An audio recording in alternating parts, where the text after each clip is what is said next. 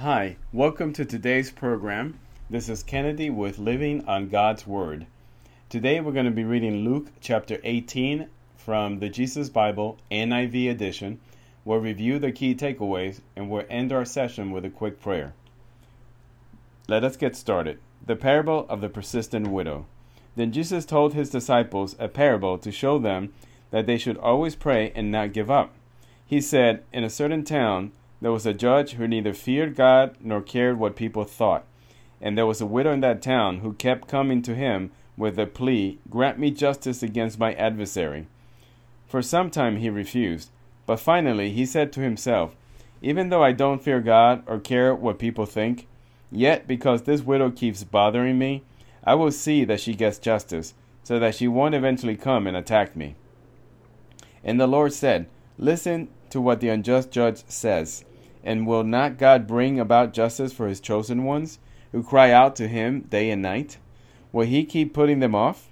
I tell you, he will see that they get justice, and quickly, however, when the Son of Man comes, will he find faith on the earth?" The parable of the Pharisee and the tax collector. To some who were confident of their own righteousness and looked down on everyone else, Jesus told this parable. Two men went up to the temple to pray, one a Pharisee and the other a tax collector.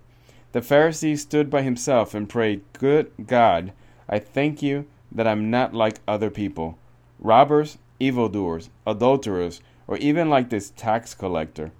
I fast twice a week and give a tenth of all I get." But the tax collector stood at a distance. He would not even look up to heaven, but beat his breast and said, "God, have mercy on me, a sinner." I tell you that this man, rather than the other, went home justified before God. For all those who exalt themselves will be humbled, and those who humble themselves will be exalted. The little children and Jesus. People will also bring in babies to Jesus for him to place his hands on them. When the disciples saw this, they rebuked them.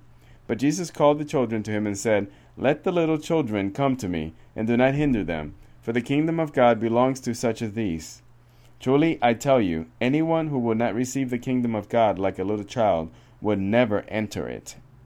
The rich in the kingdom of God. A certain ruler asked him, "Good teacher, what must I do to inherit eternal life?" "Why do you call me good?" Jesus answered. "No one is good except God alone. You know the commandments. You should not commit adultery. You should not murder. You should not steal. You should not give false testimony. Honor your father and mother. All these I have kept since I was a boy," he said. When Jesus heard this, he said to him, "You still lack one thing. Sell everything you have and give to the poor, and you will have treasure in heaven. Then come, follow me." When he heard this, he became very sad, because he was very wealthy. Jesus looked at him and said, "How hard it is for the rich to enter the kingdom of God. Indeed, it is easier for a camel to go through the eye of a needle than for someone who is rich to enter the kingdom of God." Those who heard this asked, "Who then can be saved?" Jesus replied, "What is impossible with men is possible with God." Peter said to him, "We have left all we had to follow you." "Truly I tell you," Jesus said to them, "no one who has left home or wife or brother or sisters or parents or children for the sake of the kingdom of God will fail to receive many times as much in this age, and in the age to come eternal life." Jesus predicts his death a third time. Jesus took the 12 aside and told them, "We are going up to Jerusalem, and everything that is written by the prophets about the Son of Man will be fulfilled. He will be delivered over to the Gentiles. They will mock him, insult him, and spit on him. They will flog him and kill him. On the third day he will rise again." The disciples did not understand any of this. Its meaning was hidden from them, and they did not know what he was talking about. A blind beggar receives his sight. As Jesus approached Jericho, a blind man was sitting by the roadside begging. When he heard the crowd going by, he asked what was happening. They told him, "Jesus of Nazareth is passing by." He called out, "Jesus, Son of David, have mercy on me." Those who led the way rebuked him and told him to be quiet. But he shouted all the more, "Son of David, have mercy on me." Jesus stopped and ordered the man to be brought to him. When he came near, Jesus asked him, "What do you want me to do for you?" "Lord, I want to see," he replied. Jesus said to him, "Receive your sight. Your faith has healed you." Immediately he received his sight and followed Jesus, praising God. When all the people saw it, they also praised God. This is the end of Luke chapter 18.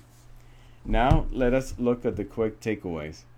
First, we see Jesus telling the parable of the Pharisee and the publican. One thought himself righteous, and the other knew he was a sinner and begged for God's forgiveness. This publican, the tax collector, was the one who received it, not the Pharisee. The second takeaway, we see a ruler asking Jesus, what does he need to do to inherit eternal life? He is boasting that he has complied with all the commandments of the law. Jesus tells him that he's lacking one thing.